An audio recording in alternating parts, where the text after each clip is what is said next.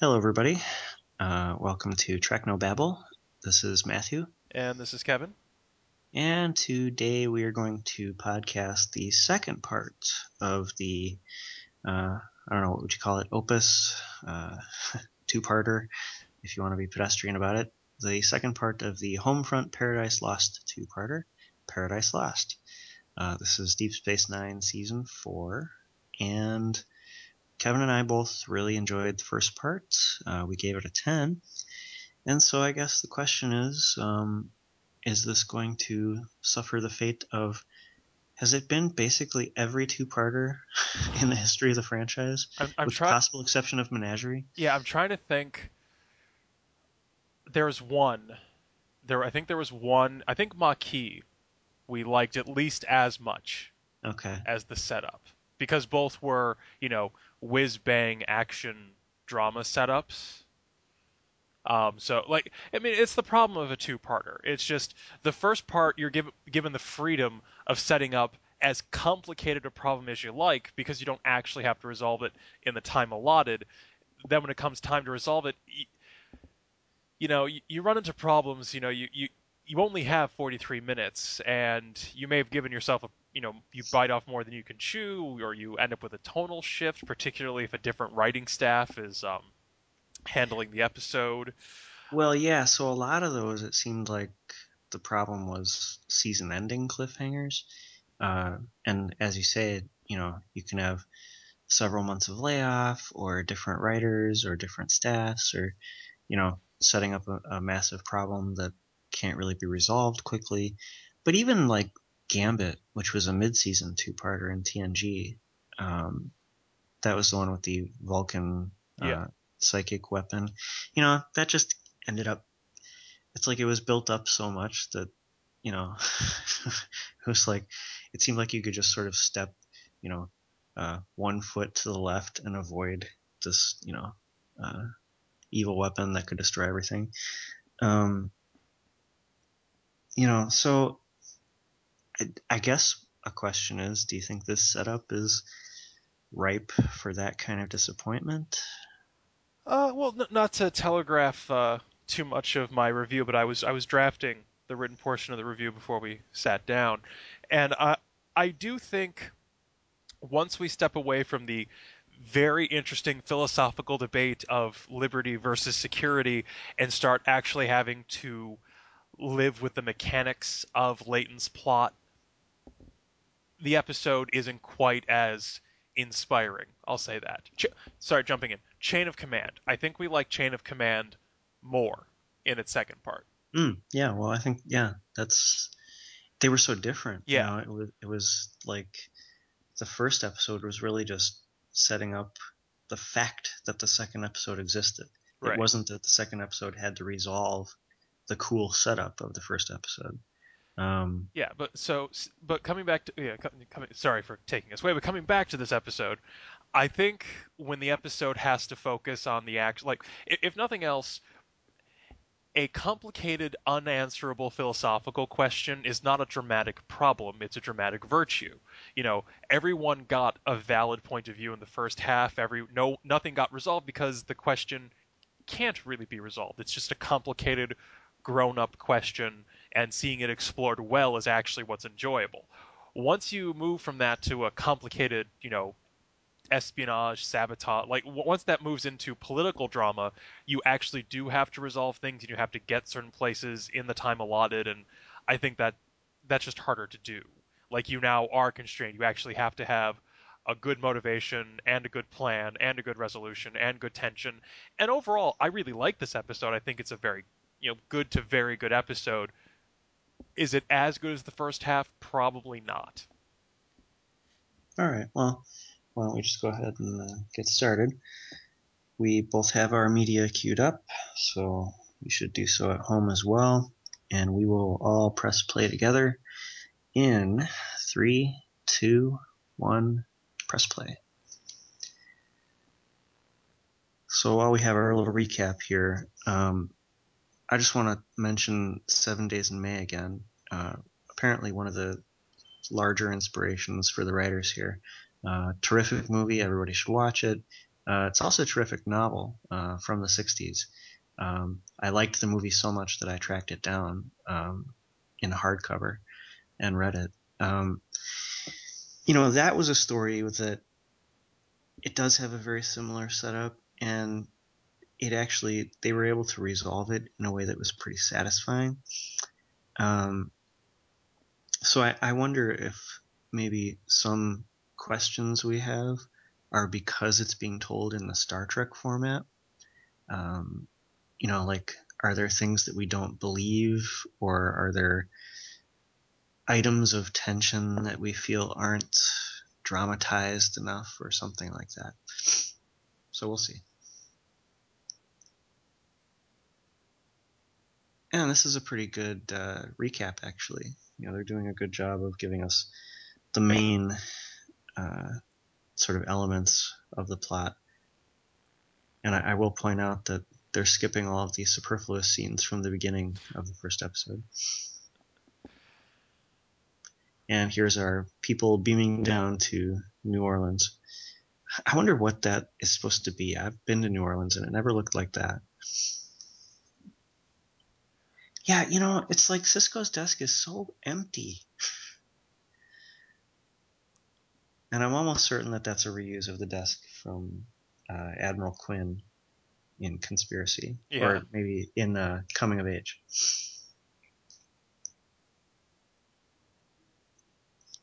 Those windows are interesting. I wonder what they were going for. It's like kind of a scaffolding. I don't know. I like it. It looks like you'd think it looked from the outside with all the new agey water reclamation plant stuff, and I love the view. That matte painting is awesome. Oh yeah, definitely. So right away in this episode, they're sort of getting to the now we distrust. You know, like, here's a suspicious thing, right? And it's like none of that was in the first episode. Does that strike you as weird? I guess if this were a 2-hour movie, we could have had a little more time to like raise their suspicion. It doesn't bother me that Odo has reviewed the entire record already and identified what's anomalous. Yeah, That that that's not my that issue doesn't at bother all. me, but it does It's just that shift. the first episode was so rah rah, let's do this, and now, like, a minute, not even a minute into the second episode, it's like we're already starting the wind down. It might have been conducive to higher drama or greater character stakes if we had seen more of the buildup of security and more of guys like Cisco uh, first being really gung ho about it and then starting to distrust it and then finding Yeah, the sort of suspicious item that keys them into the plot. like I said, I think it's just virtue of we have 43 minutes to tell a story here. That shirt is ridiculous. I mean, I like Joseph Cisco's Yeah, that sort of works, but thingy, but Jake, man, come on. So there's the Starfleet logo. Sort of, this sort of giant console here is very 90s, right? well, I don't I think. I enjoy the idea of Odo standing off screen because when you think about it, no one ever seems to wonder who else is in the room on the video screen. It's like that it's a nice touch because I think it's not something that would immediately spring to mind when you think of video phones, especially at the time when the idea of visual communication wasn't as common as it is now. You Oh know, yeah, it is interesting that it's a widescreen aspect ratio. well, I imagine everything's in at least 4K by now. Well, I'm just saying that because the in Conspiracy, for instance, there was that 4:3 projection screen, or what was obviously to me a projection screen in Picard's quarters. So Cisco kind of stumbles onto this, you know, admission that there was something funky going on. That's also a very bad place to have a reflective screen like that because you can see, the the windows. You'd think they would have developed better anti-reflective coatings by the 24th century. Um, anyhow, it, part of my sort of issue with Leighton's plot is that there just seem to be so many people in on it, and they seem to be so cavalier with the details. You know, it's like if this Bolian dude didn't know that Cisco was in on it, why would he assume that he was and then talk so freely with him? You know, are we?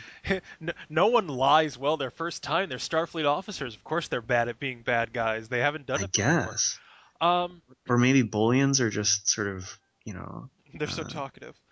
well, Well, I mean, we did see Mott and we saw Chell, so we know maybe it's funny. I keep bringing this up because it's consumed just time wise most of my recreational life for the past like 3 weeks. But this History of Rome podcast has actually been somewhat illuminating on humanity as a whole. I actually have no trouble believing that a high ranking level of a conspiracy can say or do something breathtakingly stupid. oh yeah, I So agree. there's a like I just feel like it should be that fact should be remarked on if the plot turns on it, you know, because certainly I agree. Lots of people have done lots of stupid things, and lots of nations and plots, and all sorts of things have fallen uh, based on sort of human stupidity or frailty. Um, but it just like he doesn't even question whether Cisco knows. He just sort of launches into it, and the same happens with the cadet too. the And cadet I, makes I a could see little the more cadet being sense. Yeah. intimidated by a captain, but I can't see this admiral being, I don't know.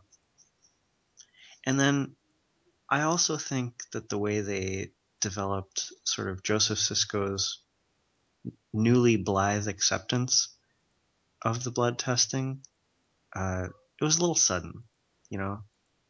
At least Sisko is remarking on it, but Yeah, I mean it makes sense. Like, of course, I can list the 9/11 Republicans I know. I mean, I think I think that's credible that someone would, you know, turn on a dime that quickly. I mean, I'm he saying, was so principled about it what's before. a Republican? It's a Democrat who's been mugged. Um, I think it internally makes sense that his position would change when the crisis went from academic to personal. I, he just seemed so principled about it. Like it was such a deeply held principle. I should think he'd be more conflicted at least.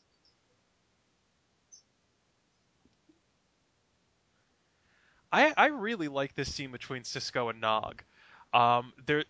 There's something really cool about the character arc for Nog where there's an aura to Starfleet and a life in Starfleet that I think everyone has consumed the Kool-Aid at this point. They believe in Starfleet as a thing without, and they don't always show the sort of downside or at least the day-to-day issues of living inside this kind of command structure. So I love the look on Nog's face when Cisco pulls rank for something Nog doesn't want to do.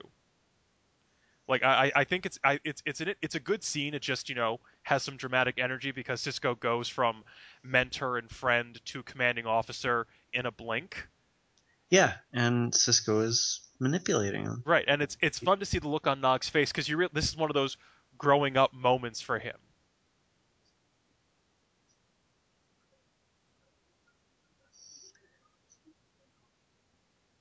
That was a very dramatic Okay, camera pull in yeah, there.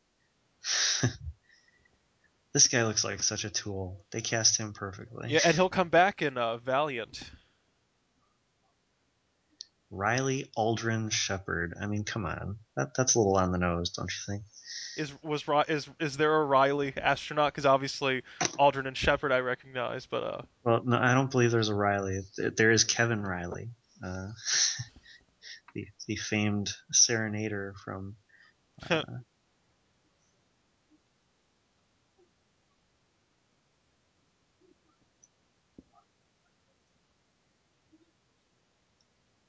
See, I just feel like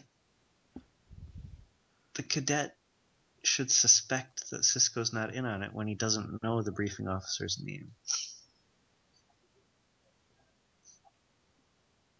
Yeah, the Red Squad bit actually didn't bother me. I mean, like I think it makes sense that you would pick, you know, capable but young officers whose loyalty you could lean on. Like it might have made more sense if like Pegasus were, like newly minted ensigns might have made a slightly more logical choice, but this doesn't nag me too much. I think it works in the grand scope of political conspiracies with which I am familiar.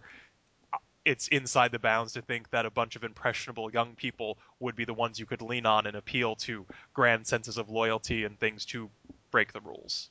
Well, yeah, I mean, I think it works in terms of the plot, but it does fill me with sort of nagging questions.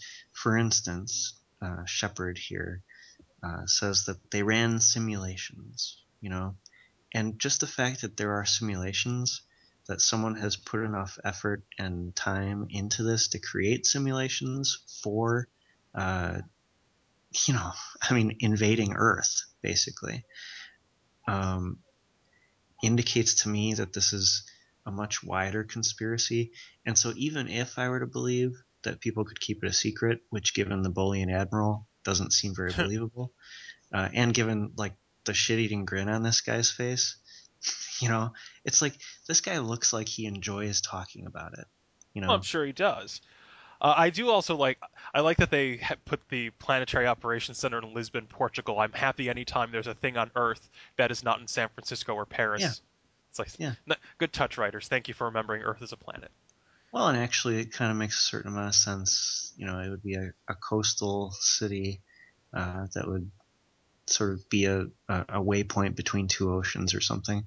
Anyhow, I what was I gonna say about that? The other issue I have is with the resolution of the episode. So, given that this seems to be such a wide-ranging conspiracy, I would feel like the Federation government might like totally reorganize Starfleet or something. Like this Yeah, a follow up might have been fun. this would present such a serious threat to the democratic rule of the Federation that, you know, like they might just disband Starfleet or, so completely reorganize it as to make it unrecognizable or something, you know. Um, and in 7 Days in May, uh, it's resolved by the resignations of the officers in charge.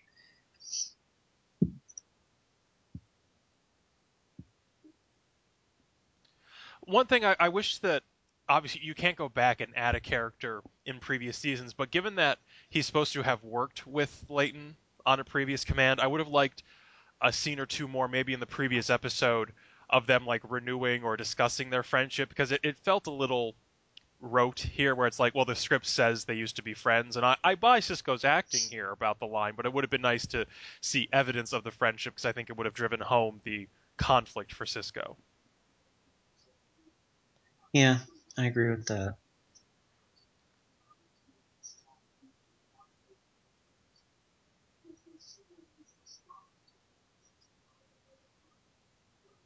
You see, I really liked his performance. I liked the way he delivered that line. Yeah, How do you feel about the gloves? You feel like that's some sort of cultural? yeah, I imagine that maybe that's just his people wear gloves. I kind of question going straight to the president. I mean, he I don't know. It seems like they jumped. Like you would want more concrete proof. Though I suppose the cadet confessing would be pretty strong evidence, but still, it seems like there are steps, there are further steps they would need to take before showing their hand, if nothing else.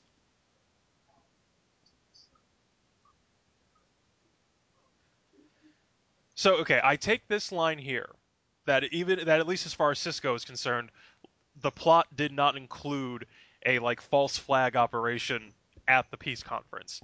That was a real thing. Yeah. My issue though is that when did this device get planted on the other side of the wormhole that would activate it? like open it and close it. Right now, yeah, if that was like part Seemed of a like that happened before the conference was right, bombed. if that was a longer term plan, like I could see Layton's plan being set off the wormhole, then set off the power grid, and use the two to make these changes he wanted, and then the peace conference was like, a happy quote unquote accident. But they should have clarified that. I, Yeah, I agree, and I kind of wish they'd lit up the Eiffel Tower in that matte painting. I don't know what those lights are supposed to be. They look like floodlights, but they're not lighting anything.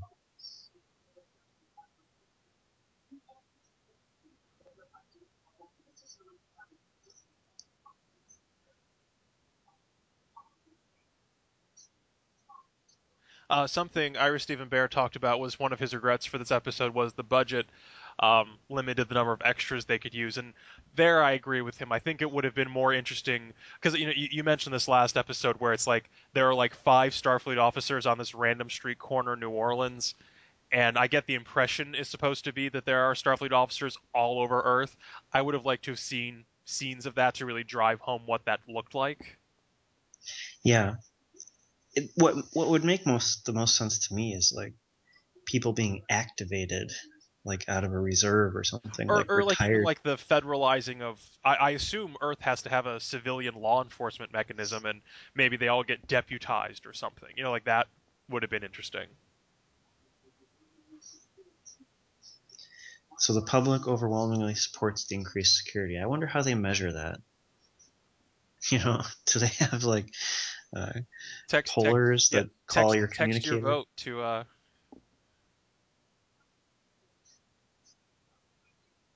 or people just that maybe it's on their pad or something. They get a little pop up message. Do you support this?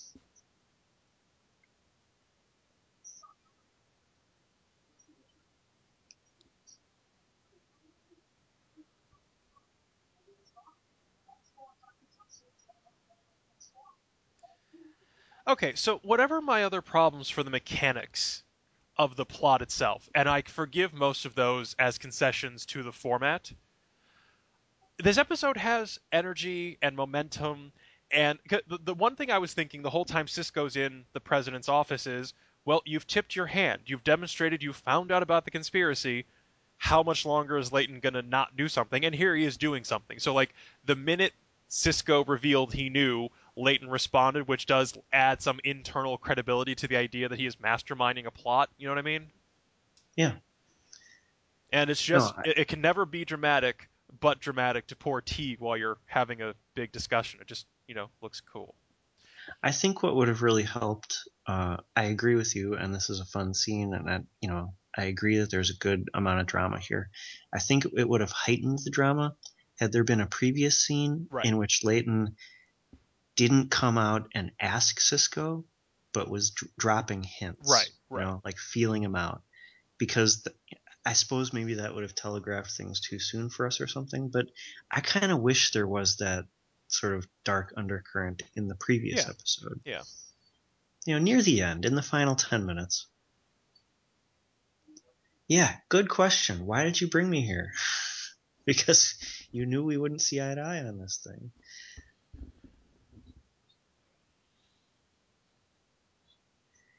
Yeah, I hoped when you saw you would join us. It's like, couldn't you work on him? Couldn't you like try to convince him before he finds out on his own? It's really bad people management.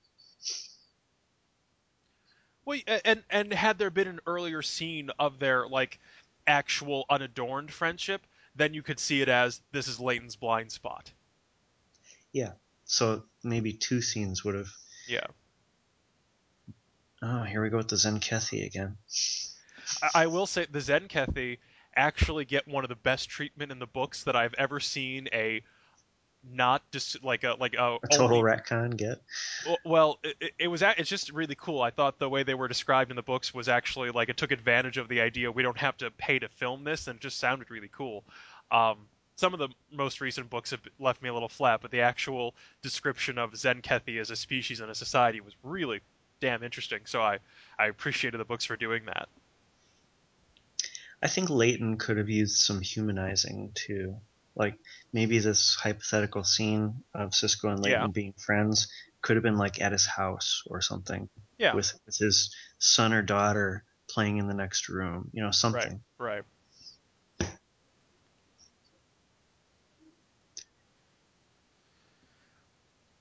I really wish that they made this a little sharper, unless I'm forgetting and Cisco's about to say something for me. But anytime um, the characters like this invoke the chain of command, I'm like, well, technically the You're president is breaking in the chain of. your chain of right. Like this is what drives me crazy anytime a government argues for its unilateral authority in times of crisis because you can't shred the constitution to do whatever you want because without the constitution you have no actual authority, you're just an armed thug. Like you can't have it both ways. It, if the limitations on the president's power as defined by the constitution mean nothing, then neither does the constitution creating the office of president. Like Yeah. that's the trade-off. But Well, it seems like self-serving art, yeah, it's such an obvious. It's like you're breaking the chain of command, and I'm trying to depose the commander in chief. right. I presume that's the relationship Yeah. here. Yeah. So this scene is interesting. I really like this scene. I like it anytime they let Kalmini be something other than like cherubically charming, because it's like they picked the correct character to play this scene with because we're so used to and love genial family man O'Brien. So when he gets to play something a little darker, the difference is more stark. So I enjoyed that they picked one. I think Kalmini can act, so obviously he can play the scene well, and just sort of from like a just from the optics of this scene are better than I think they would be with other characters. Like Changeling Garrick saying something dark and foreboding would not be as interesting because that's what Garrick always says. Yeah. Oh Giving yeah, these I lines, agree. I agree. yeah, giving these lines to O'Brien is fun, and they're just two good actors playing the hell out of a scene. And I like that the Changelings get involved at this point just to point out, look what you're doing to yourself. I don't know. There's something fun here where it's like we don't even have to do this to you. You will do it to yourself. On the other hand, They did blow up a conference. Yes, yes. well, but isn't he kind of helping Cisco here? I mean, why give information? It's not very parsimonious as an invading force. He's actually helping Cisco. Well, I don't think he's telling Cisco anything he doesn't already know. He does not believe the changelings were responsible for the sabotage of the power relay station. That's true, and I can see this from the changeling angle. One, what villain doesn't like to brag? And two, if they think this will spur Cisco into acting against Leighton, maybe they're hoping a bank shot into a Federation civil war. Well, but my whole sort of understanding of the changelings to this point is that they're basically invisible. Like no one ever knows they're there. Like the founders are legends. You know, it's like if you pulled everybody on a planet, no one, like any given planet, all 7 billion people, none of them would ever say, "Oh yeah, I had a conversation with a founder once." So it just. They did drop the aura that the founders were like a quasi mythic, never seen group of people once we actually met them, which, for better for worse, I understand that, but here we are.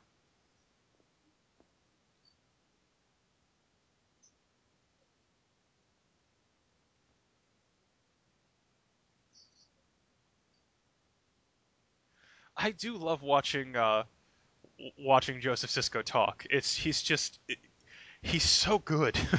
I mean, Brock Yeah, Peters is just a great actor.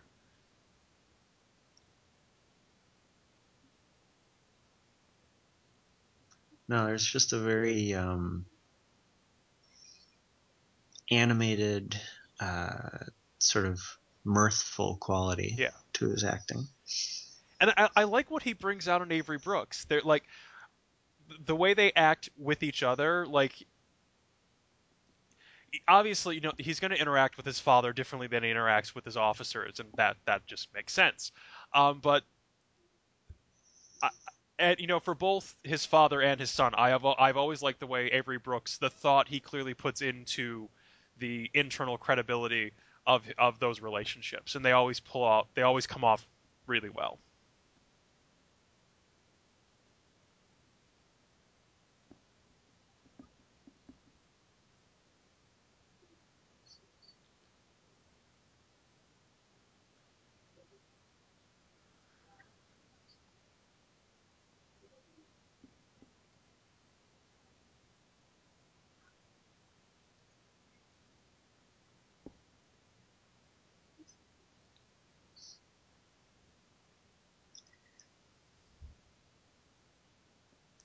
Okay, we haven't said it. I'm just. I wonder where the person is operating that spotlight.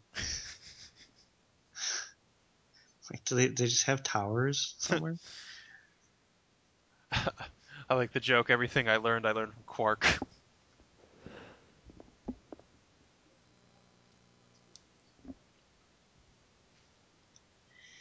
I mean, really, this is the second time that sort of vast conspiracy has overtaken Starfleet Yeah.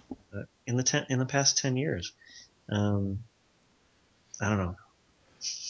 you, how public do you think the creature conspiracy was? Well, a couple of Starfleet admirals did bite it anomalously. So I imagine there had to at least be And something. they did explode a guy's head Yeah, that's in the that's middle that of that's going to get Starfleet. in the carpet.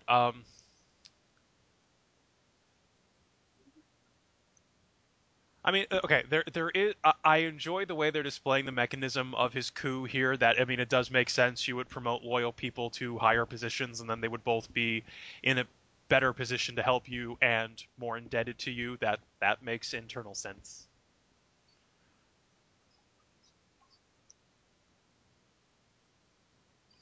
So it's an interesting file transfer protocol there. You have to like set it on the table in order to transfer the Well, files. they hadn't invented Bluetooth yet. Yeah, or Wi-Fi, I guess.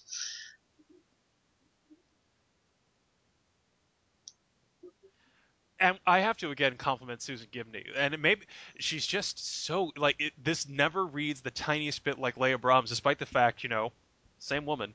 Um, she really just, and it's not that she doesn't give the character life the way she did for Leia Brahms. It's just an entirely different character. It's like really well done.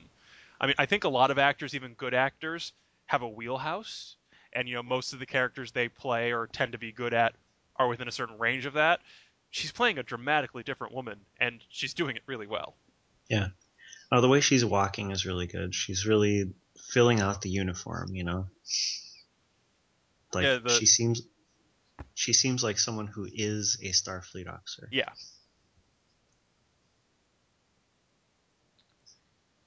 yeah. I refuse to. The only truly unbelievable thing in this episode is that Parisians would ever consent to skyscrapers in the old city. Yeah, I'm with you there.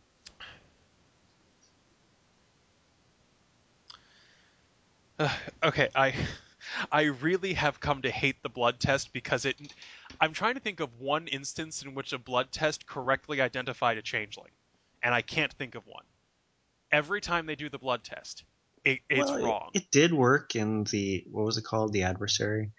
Uh, there was No, just no, a because Bashir was the changeling, and he switched it out to make it look like Eddington was the changeling when he yeah, wasn't. but the the test did show changeling blood. He just switched the vials. Yeah, I'm just saying, as a means of practical changeling detection, it's been evaded successfully by changelings several times. Just putting it out there.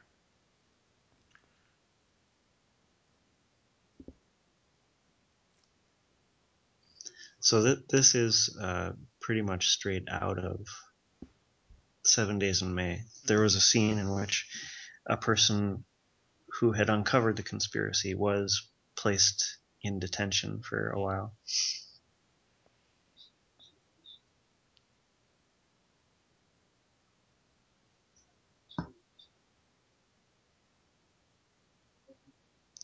I think he needs some Just for Men. I don't know. I think the beard is distinguished, and thinking about it, very Roman. It's a very like you can picture this dude's head as like a bust in some museum.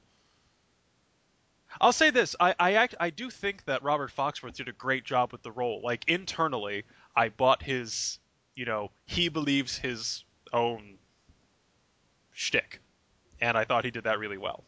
Yeah, no, it's a It, good performance. it's funny that there's a great story. He appeared earlier in Babylon 5 as a general fighting the secret Earth government conspiracy, and there was a two-parter involving the plot, and he was unavailable to do that again because he had agreed to do this episode, so they had to kill his character off, and you know, I find that kind of trivia absolutely fascinating.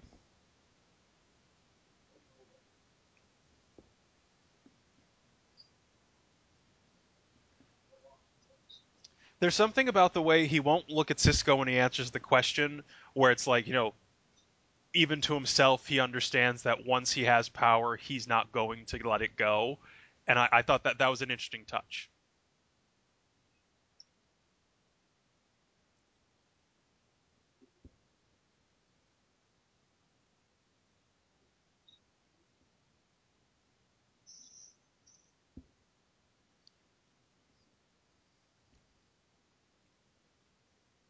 No, it's a good performance. The way he sort of, you're right about not looking at him, but he also is kind of like throwing his head back a little bit, sort Yeah, of putting himself in a physical posture as if he's convincing himself yeah, that it's necessary and that he is the man for the job. right. So he's sort of pumping himself up. Right, I like that. It's not two-dimensionally evil. It's not just a naked power grab. There's a layer there, and I think that's good. I think that that is certainly more interesting. I feel like she was in something. Was she? She's a woman who died in Voyager. I could I, see that. I suppose it would have been mentioned on uh, Memory Alpha. Well, So it let's. was like a changeling nerve pinch or something. Yeah, I appreciate that.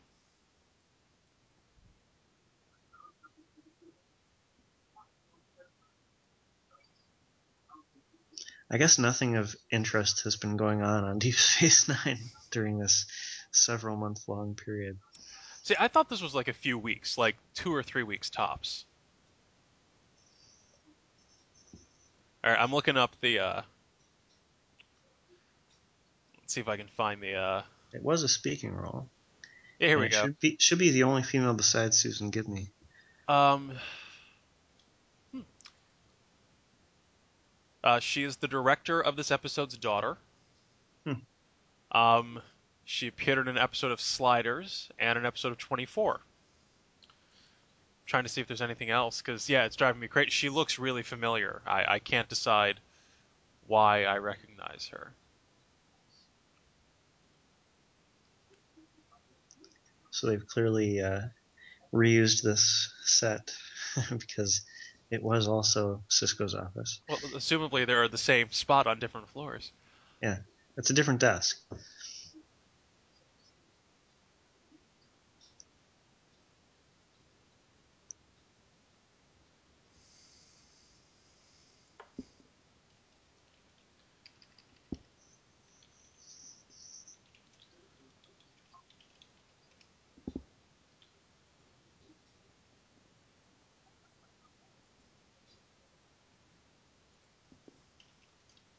You know, if this guy were so adamant about neutralizing the changeling threat, wouldn't we just go back to the whole destroying the wormhole idea? Hmm. It seems like that would be a more efficient way. Yeah, I will say I am kind of glad in a way that when they do actually try to collapse the wormhole, they fail and it has the opposite effect, and then they can't because that kind of forecloses that option. It's dramatically more interesting.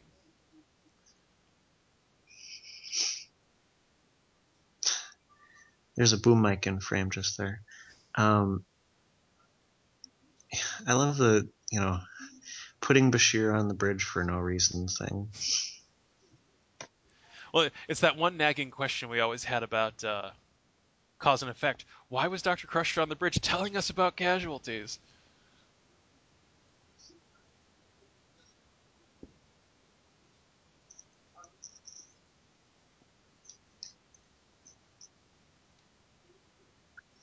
I wonder what these elections are like.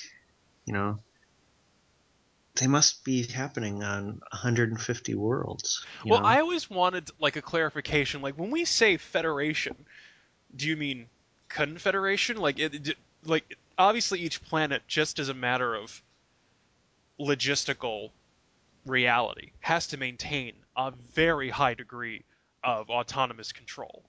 I think even with Federation technology, it would be impossible to maintain, you know, micro control over the day-to-day operations of 150 planets. Yeah. Like I don't think there's a brain big enough to process that many decisions. So that's what I always want to clarify for the Federation Council. It's clearly some kind of legislative body, but what does it do? How does it work? How much authority do they have? Do the individual planets have to like certify these decisions? Like I really wanted to see that. Well, you'd feel like it would have to be that was some CG there with the Defiant and the Excelsior class ship moving like that. I don't think there is a model pass that can be done that does what that Excelsior ship just did. I really like this battle sequence. This is something else Bear didn't like. He thought that should have been bigger, and they didn't have the money to do it. But I actually really like this sequence. The Well, there's a really cool shot, going over the hull. Yeah, You know what I'm talking about. yeah, it's coming up. It's really neat. I don't understand why they weren't cloaked when they left. That's a good question. I guess they didn't feel they had to. Uh, but yeah, why wouldn't Cisco have told them to? Like stealth would be of the essence here, you think? Well, and so, it's the natural, it's like, well, now that we need X, it We has don't been have it. disabled. Yeah. That's pretty lame. Anyway, I've got to think that there is an Earth government Like separate that from is the Federation. separate from the Federation government, and that all the Federation members have their own governments, Right. and that it's kind of like the difference Yeah, between. this is a gorgeous fucking shot. No two ways about it. Oh yeah, Like, that was beautiful. Um, unless they sort of unless Earth is like the District of Columbia, which I can't imagine on a planetary scale. The District of Columbia. Dear God, it barely works on the city scale. well, so I mean, I think you're right. I don't think any uh, multi-planetary government could manage the affairs of all of those planets, like the internal affairs of all those planets, and so it would be kind of like an EU sort of thing, Yeah, like free where trade, free travel, but autonomous laws within certain, you know, upper limits. You're not allowed to, no one's allowed to burn witches at the stake or anything. yeah, Oh, more I models think in the that's background. I never noticed that before. I'm always yeah. happy when they do that. It thrills me. Well, so I think that's consistent with what we've seen before, and sometimes there'll be Federation members, and like the Enterprise will go there and be like, "You're doing what here?" You but yeah, so like it seemed like the Federation president here was dealing with a lot of internal Earth matters, Right. uh, which so yeah, like part of that has to be just time availability, but Yeah. it does raise questions. So this is a very nicely dramatic scene. Um,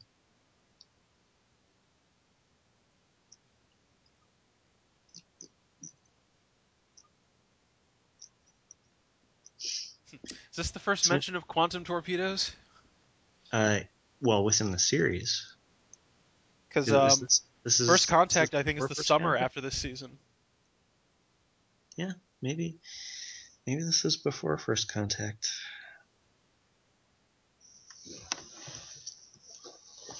I suppose we can just do a little research and I'll figure that out.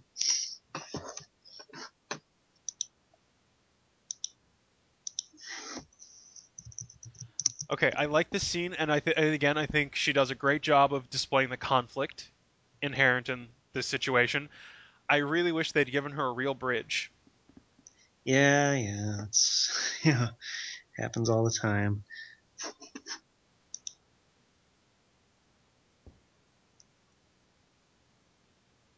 One good hit would probably finish them. It didn't seem like they were that damaged.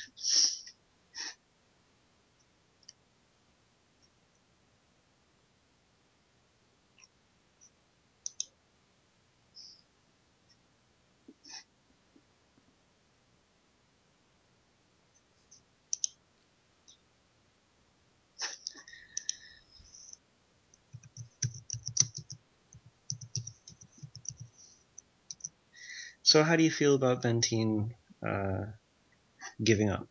I wish we had been on the bridge. One, it would let us see the bridge of the Lakota. I would have liked to have seen her make that decision in the moment. I think that would have had, drama. But I think it makes sense. I think, like I said, this is not a coup for its own sake. Even inside Leighton's head, I don't believe he views it as the pretense for what he's doing. I believe he believes it is substantively the correct course of action. So it makes sense that since these people have not abandoned morality, that when presented with a moral quandary, they might resolve it in the way they did. That is good. That is interesting. I wish we had gotten to watch her do it because that would have also been interesting. Yeah.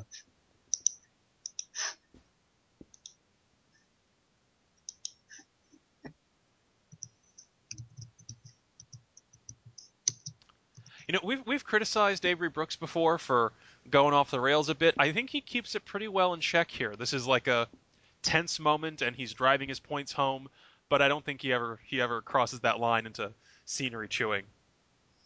Yeah, I agree with that. No, this is a good performance. And, this is a dramatic situation that calls for, you know, getting excited, being, projecting all that stuff. I swear, Starfleet doodads exist only to be dramatically taken off. It actually, I think you could kind of see at the beginning of that uh, shot, that Mm-hmm. camera shot, that they were sticking out a little bit Yeah, more than the regular props. Like they'd probably fall off if he like jumped up and down. right. Um, I mean, it's clearly the sort of magnet thing. Yeah. Anyhow, First Contact was released in November of '96, and this is from January of '96. So I guess this is the first quantum torpedo reference. And there they were, standing at the same corner, Right. being beamed up.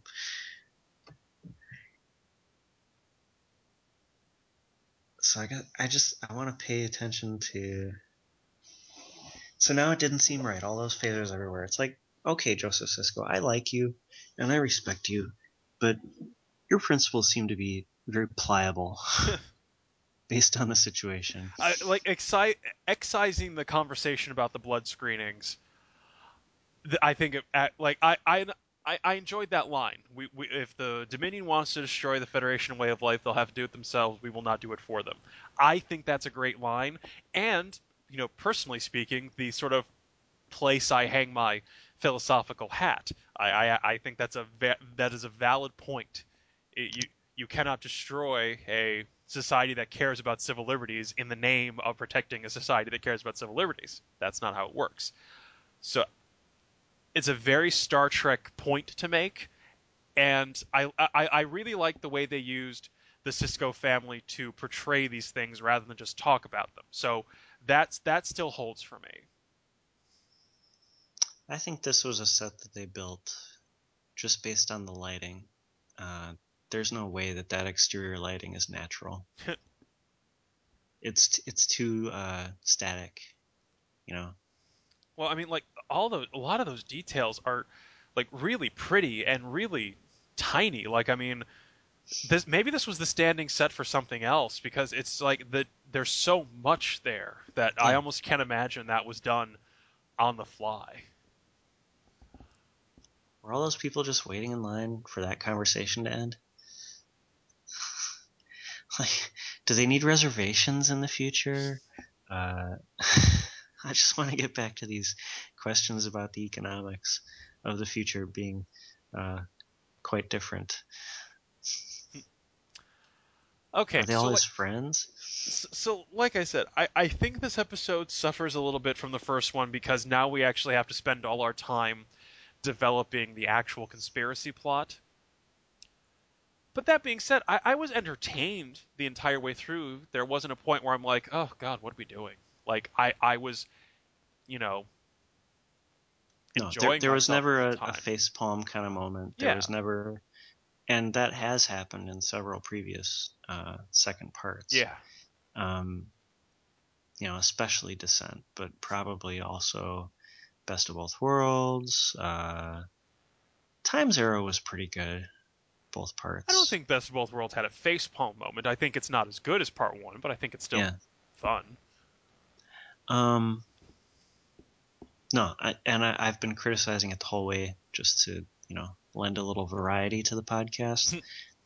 But it's very enjoyable. Um, it's fun to have this kind of story in Star Trek Yeah, because it's pretty infrequent.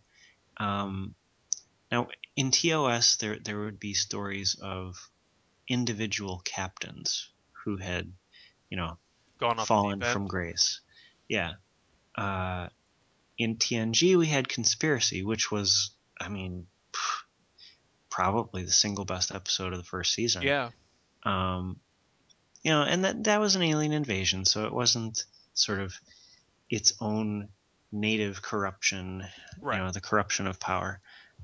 But stories with those kind of themes have been really enjoyable um, because it's a nice change of pace. Yeah, To some degree, it can get kind of boring if everyone always agrees with each other and everybody is sort of stand up and heroic and you know they're all shining knights, right? So I applaud the direction of the entire uh, plot, both episodes. But this particular episode, in particular, develops the sort of bad admiral slash conspiracy. So I think it could have gone further, giving us sort of the nuts and bolts of the conspiracy. yeah, Like maybe some other admirals who were in on it, and maybe showing us some of them a little bit more. Like the scene with the Bolian was interesting, but I think it would have been better if it had been a scene in which Sisko was sparring with the Bolian, trying to get him to admit things, and the Bolian not admitting them. You know, do you know what I'm saying? yeah. The mechanics of the conspiracy happened very quickly. It just moved so quickly. In I in think in the maybe 7 Days in May movie, there were 2 or 3 scenes in which the Kirk Douglas character, who is sort of being played by the Cisco character here, trying to uncover it, and he has confrontations with several of these Joint Chiefs of Staff, uh, but he's not able to get them to admit to it. He's just able to sort of elicit funny sounding responses, but they spar, and it's more interesting when we're not quite sure, and it's more interesting when the people on the other end are competent, and don't kind of blow it. I don't know. yeah. I think this would have worked. Like the conspiracy itself would have worked better maybe in like season 6 or 7 of the show when they were just diving in feet first into serialized storytelling because then they could have seeded Well, this could have those been a things. three-part story. Yeah, or it could have been an arc, and I think that would have been better. Um, so, but like I said, I tend to give it a little leeway for want of more time. I appreciate that problem. In the No, end, it was well done for what it yeah, was. for what it was, the story was well done. The character moments, like with Cisco and Nog, or Cisco and his father, were good. So I can live with that. I would say it's at least average, maybe a little above average writing, just for the ambition of the episode. Like I think they were trying for something and maybe they didn't succeed perfectly, but I still I'd be hard pressed to call this a below average Oh, I writing agree. job. No, there are a lot of good scenes. It's just on some level, the overarching plot isn't as strong as it could be. Yeah, The scenes, as far as drama, as far as character interaction and development, you know, are all quite good, I would say. yeah, There's no scene in this episode that's just like, eh. The only one that comes close for me is Joseph Sisko flip flopping so dramatically on his previously deeply held belief, which is now, it's like, oh yeah, no big deal. Right? I yeah, mean, like he practically disowned his son, right? You know, not 10 minutes prior in terms of screen time, and now he's just sort of like, oh, La la la. I got a blood test. I feel so good about our Federation overlords, right? You know, I don't know. Starfleet overlords. Um, that's the only scene that comes close to not working for me. All the other scenes work. They all work, you know, and it's not boring at all. There's no dead space in the episode. Uh, in fact, that's criticism. It's like they're cramming so much in that it all happens very quickly, and there's unlike the first episode, there's not a lot of wasted screen time in this episode. Yeah. Um, so yeah, it's at least average. I would say above average as far as writing.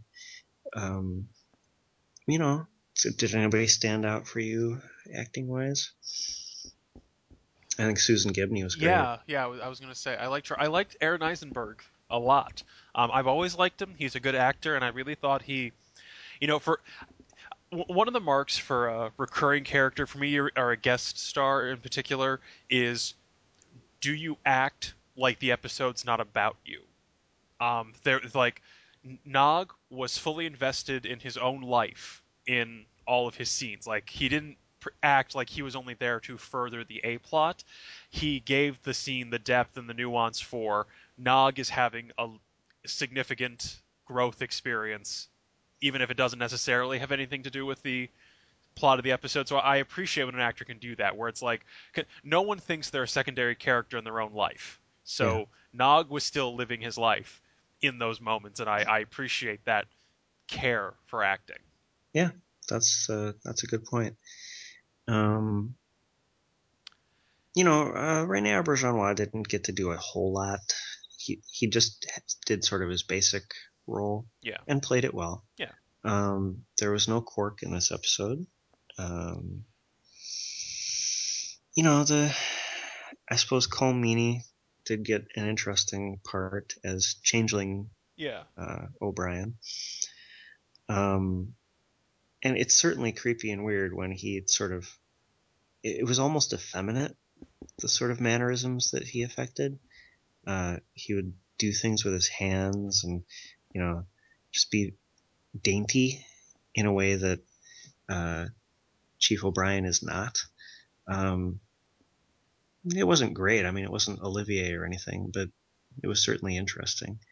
Avery Brooks was, I would say, above average for his par. He was above his normal par. Um, some nice scenes with Joseph Sisko, some really good scenes with Admiral Layton. Good drama, not overdone. Um, and Brock Peters was really good, except for that scene with the blood test. Um, and he wasn't bad in the scene. It was bad writing. Um, so yeah, I mean, and I liked the president again. In fact, I liked him even more in this episode. Would you say? yeah. I thought he did good in the scene where he's discussing the sort of reality of confronting Leighton at that point. Thought that was well done. Well, Um, just his incredulity yeah, was really well played. I guess I thought Riley Aldrin Shepard was, kind of a douche, which fit the role, yeah. but it might have been maybe a little better had he seemed to have more depth or something. Um, yeah, you know, there really weren't. In fact, maybe Riley Aldrin Shepard was the only character in addition to the previous episode. Yeah, yeah. I guess maybe the guards in the prison cell Hmm. were new extras, so there were like three extras, or three new speaking roles. I guess the Bolian too. Production value. Um, Oh, I really love the cool battle. ship battle. Yeah, that Yeah. battle was awesome. I agree with Ira Stephen Bear's assessment that there should have been more extras to underscore the guards everywhere thing, but, you know, it's life.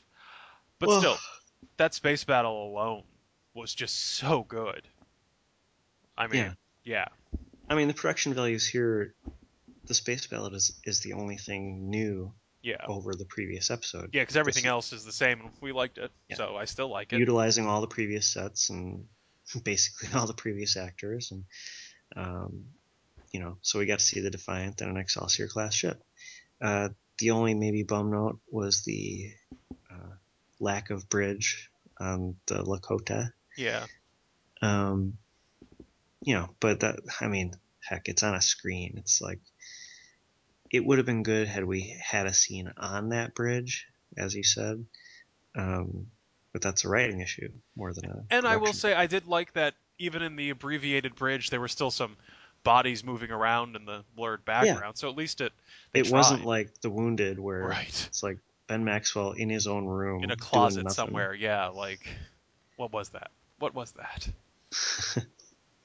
So yeah, uh, they did what they could do with the money that they had. Yeah. You know, um, so I would call the production values at least average and maybe even a tad above. Yeah. So overall, it sounds like 4.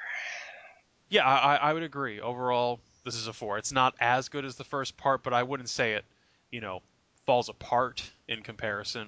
It's not the bit of a letdown that, say, Birthright or Descent was, or even like Unification, which we liked, we just didn't love by relative comparison. Yeah, there's just no way that you could have wrapped up that plot in a satisfying way in one episode. Um, you know, the scenes taken as themselves are every bit as good. So in Homefront, we had a really good scene between Sisko and his father. Talking about sort of the what it means to be a free person. You know, and there were scenes like that were everybody's good. The scenes between Sisko and Layton were excellent as far as dramatics and depth of ideas and all that stuff. It's really just the overall plot that, to me, there's just a bit of creakiness. There's a bit of uh, this is a show that often stuff gets done really quickly, and sometimes it gets done really well, and sometimes you wish they'd had 2 or 3 more drafts to really tighten it up, to really expand what needed to be expanded, to cut what needed to be cut. Um, and that's the feeling I get from this. And I think often the beginnings of things are the easiest things to write, Yeah, and the resolutions of things are the hardest things to write. agreed. And so it really shows when you're on a limited time frame, especially during the resolutions of stories. You know, I think that if you want to look at something like Generations, for instance, you know, it's like the beginning is so much stronger than the resolution. Yeah, The setup is good. like the It's a, idea of the Nexus is cool. The application of the Nexus was not as cool. yeah, yeah. Um, Whereas a movie like First Contact, uh, they had longer to work on it, so it was more even toned from beginning to Yeah, end. yeah, It was well executed, and so that might be the sort of the fly in the ointment for a lot of these two-parters in Star Trek. You know, they have to kind of rush to get it done, yeah. and it's easier to rush the first part of something than it is to rush the second part. Uh, you know, so I don't know. It's still above average, yeah. Yeah. And as far as Deep Space Nine goes, I would say this two-parter is the best Deep Space Nine we've got, Hmm. pretty easily, actually. I don't Which know is if I would rate this higher than say Visitor the Visitor. or Duet or something. I don't know. That's a tough one. What I continue to appreciate about this episode is I think it is a story that Deep Space Nine is in a better position than the other series to tell. Like like Next Generation's conspiracy is going to be the alien invaders because they're going to come in and save the day. The problem with there was no internal problem with humanity or Starfleet to be solved by conspiracy. I think Next Generation, which I love and is my favorite, is just a generally more optimistic show. And it's a less serialized show. I think you Yeah. need the serialized storytelling and slightly darker outlook on the world to get to this story credibly. So Deep Space Nine is in a unique position to tell it. Well, they certainly were never going to tell a story like this while Roddenberry was alive. No, Um, nope. People are perfect. They don't even have interpersonal conflict. and they don't fear death, and they don't mourn their parents, like, whatever. Yeah. Um, they can have sexual relationships without jealousy, unlike that every human yeah, on Earth that's right now. there's science fiction. Um, but yeah, I agree. This is still an above average episode. It is just not quite as good as the setup. And I think what it comes down to is I think had there been one or two more scenes of either Cisco and Layton's friendship or directly engaging the philosophical questions set up by the first episode, that might have pulled it up a little, but just focusing on the mechanics of the conspiracy leaves us just a little short of truly awesome. Yeah. So I agree. That's a total of 8. I want to think about what the best Deep Space Nine has been. Visitor definitely. I think this two-parter is definitely way up there. And so just those two right there, they basically don't take place on the station at all, and they have nothing to do with Bajor, you know. And it seems conspicuous to me that once they're freed from the setup, they're actually telling better, more vital, more interesting stories. Um, and that I don't say that to mean that somehow the Bajor setup is inherently flawed or uninteresting, because they've told some good stories with it. I just feel like maybe the writers, some of them are into it and like it, but some of them it just doesn't do anything for them. Well, I think they needed a clearer picture going in of what they wanted to do with the stories. I mean, particularly with the whole Cisco as religious icon thing, they came up with what you leave behind, I swear, like on the car ride to the studio that morning. Like, what's the emissary's final thing? This. Yeah. Whatever this is. Like, I think if you wanted to do those things, you needed to have a much sharper picture from the outset that you could tell even guest writers. Here's what Bajoran politics are. Here's what they are not. Here's what the people are. Here's what they are not. And whatever you do, even tangentially, cannot breach these rules. Would have helped whip that story into shape. But that wasn't a place they were in at the start of Deep Space Nine, sadly. Well, and so yeah, going forward, it seems like the show's going to evolve into much more of a Deep Space Nine is a frontier outpost, and the Bajoran politics aren't as important as Deep Space Nine's location, uh, as like a barrier between the Federation and a foe. Right. You know, which I guess that's kind of what it's what they were going for. It's there was a directive before the beginning of the season from the studio to punch it up a little bit, to sort of jazz it up and make it more exciting and make it more appealing to the audience, to increase ratings basically. And you know, I mean, I Yeah, think so they far so accomplished good. it. Yeah, it's just interesting to see what the evolution is. You know, this show is changing more than any of the previous or probably subsequent shows. Yeah. Um, Voyager also is going to do, with the Seven of Nine story arc, uh, it is going to change to some degree, but it ends up really only being a character swap and doesn't really fundamentally change the show. Um, I you can disagree with me here, but I feel like if you watch a first season episode of Voyager and a sixth season episode, the only difference is that there's a character with giant boobs. Like, as far as the rest of the characters go and the basics, the basic tone of the show, it's still basically the same.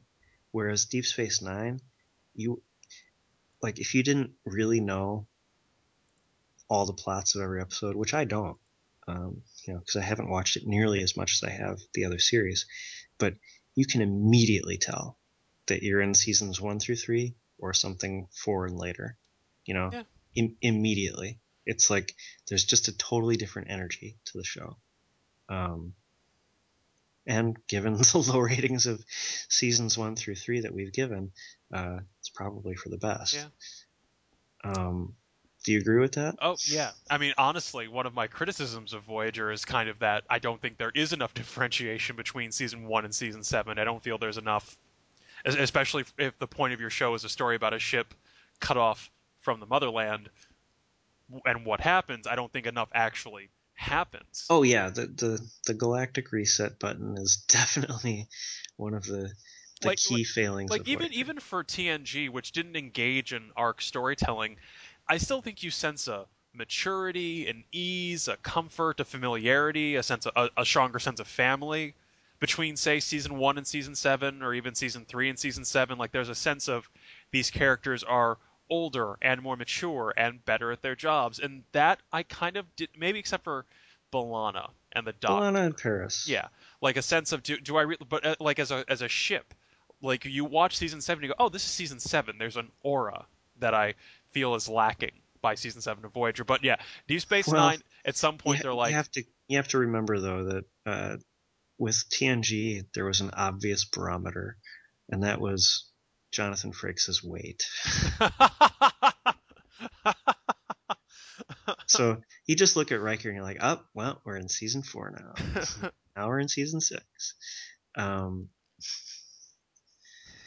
well, I guess you could say the same about Paris's hairline Paris's because hair, yeah. And Robert Duncan McNeil did pack on a few pounds, but not to the degree that Jonathan no, no, Frakes did. no.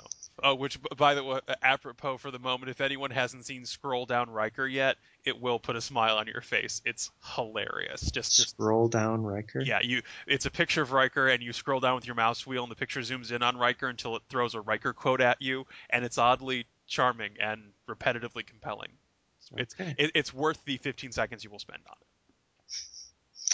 All right. Well, On that note, that yeah. is an 8 for Paradise Lost, and 18 out of 20 for a two-parter is not bad, and probably above average for two-parters as a unit.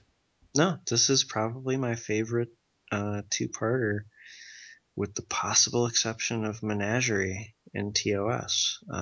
It's got a lot of interesting ideas. It's well done. It's exciting throughout both parts. It's not perfect, but so little is. Um, you know, it, it's a lot of fun. This is the kind of story that actually makes me excited to watch Deep Space Nine. Yeah, and I'll certainly agree with that. By the time we hit season 4, it's like, oh yes, gripping storytelling. That's what we were missing. Yeah. Uh, Oh yeah, I remember why I consented to watch this. The first 3 seasons, like, man, what the hell? Uh, season 3 showed some glimmers. It still had well, some mushy parts, but yeah, season 4 feels like there's a real momentum here. all right. All Well, right, yeah, 8 for Paradise Lost, and we'll see you for the next podcast here at Technobabble. Have a good yep. night. Live long and prosper.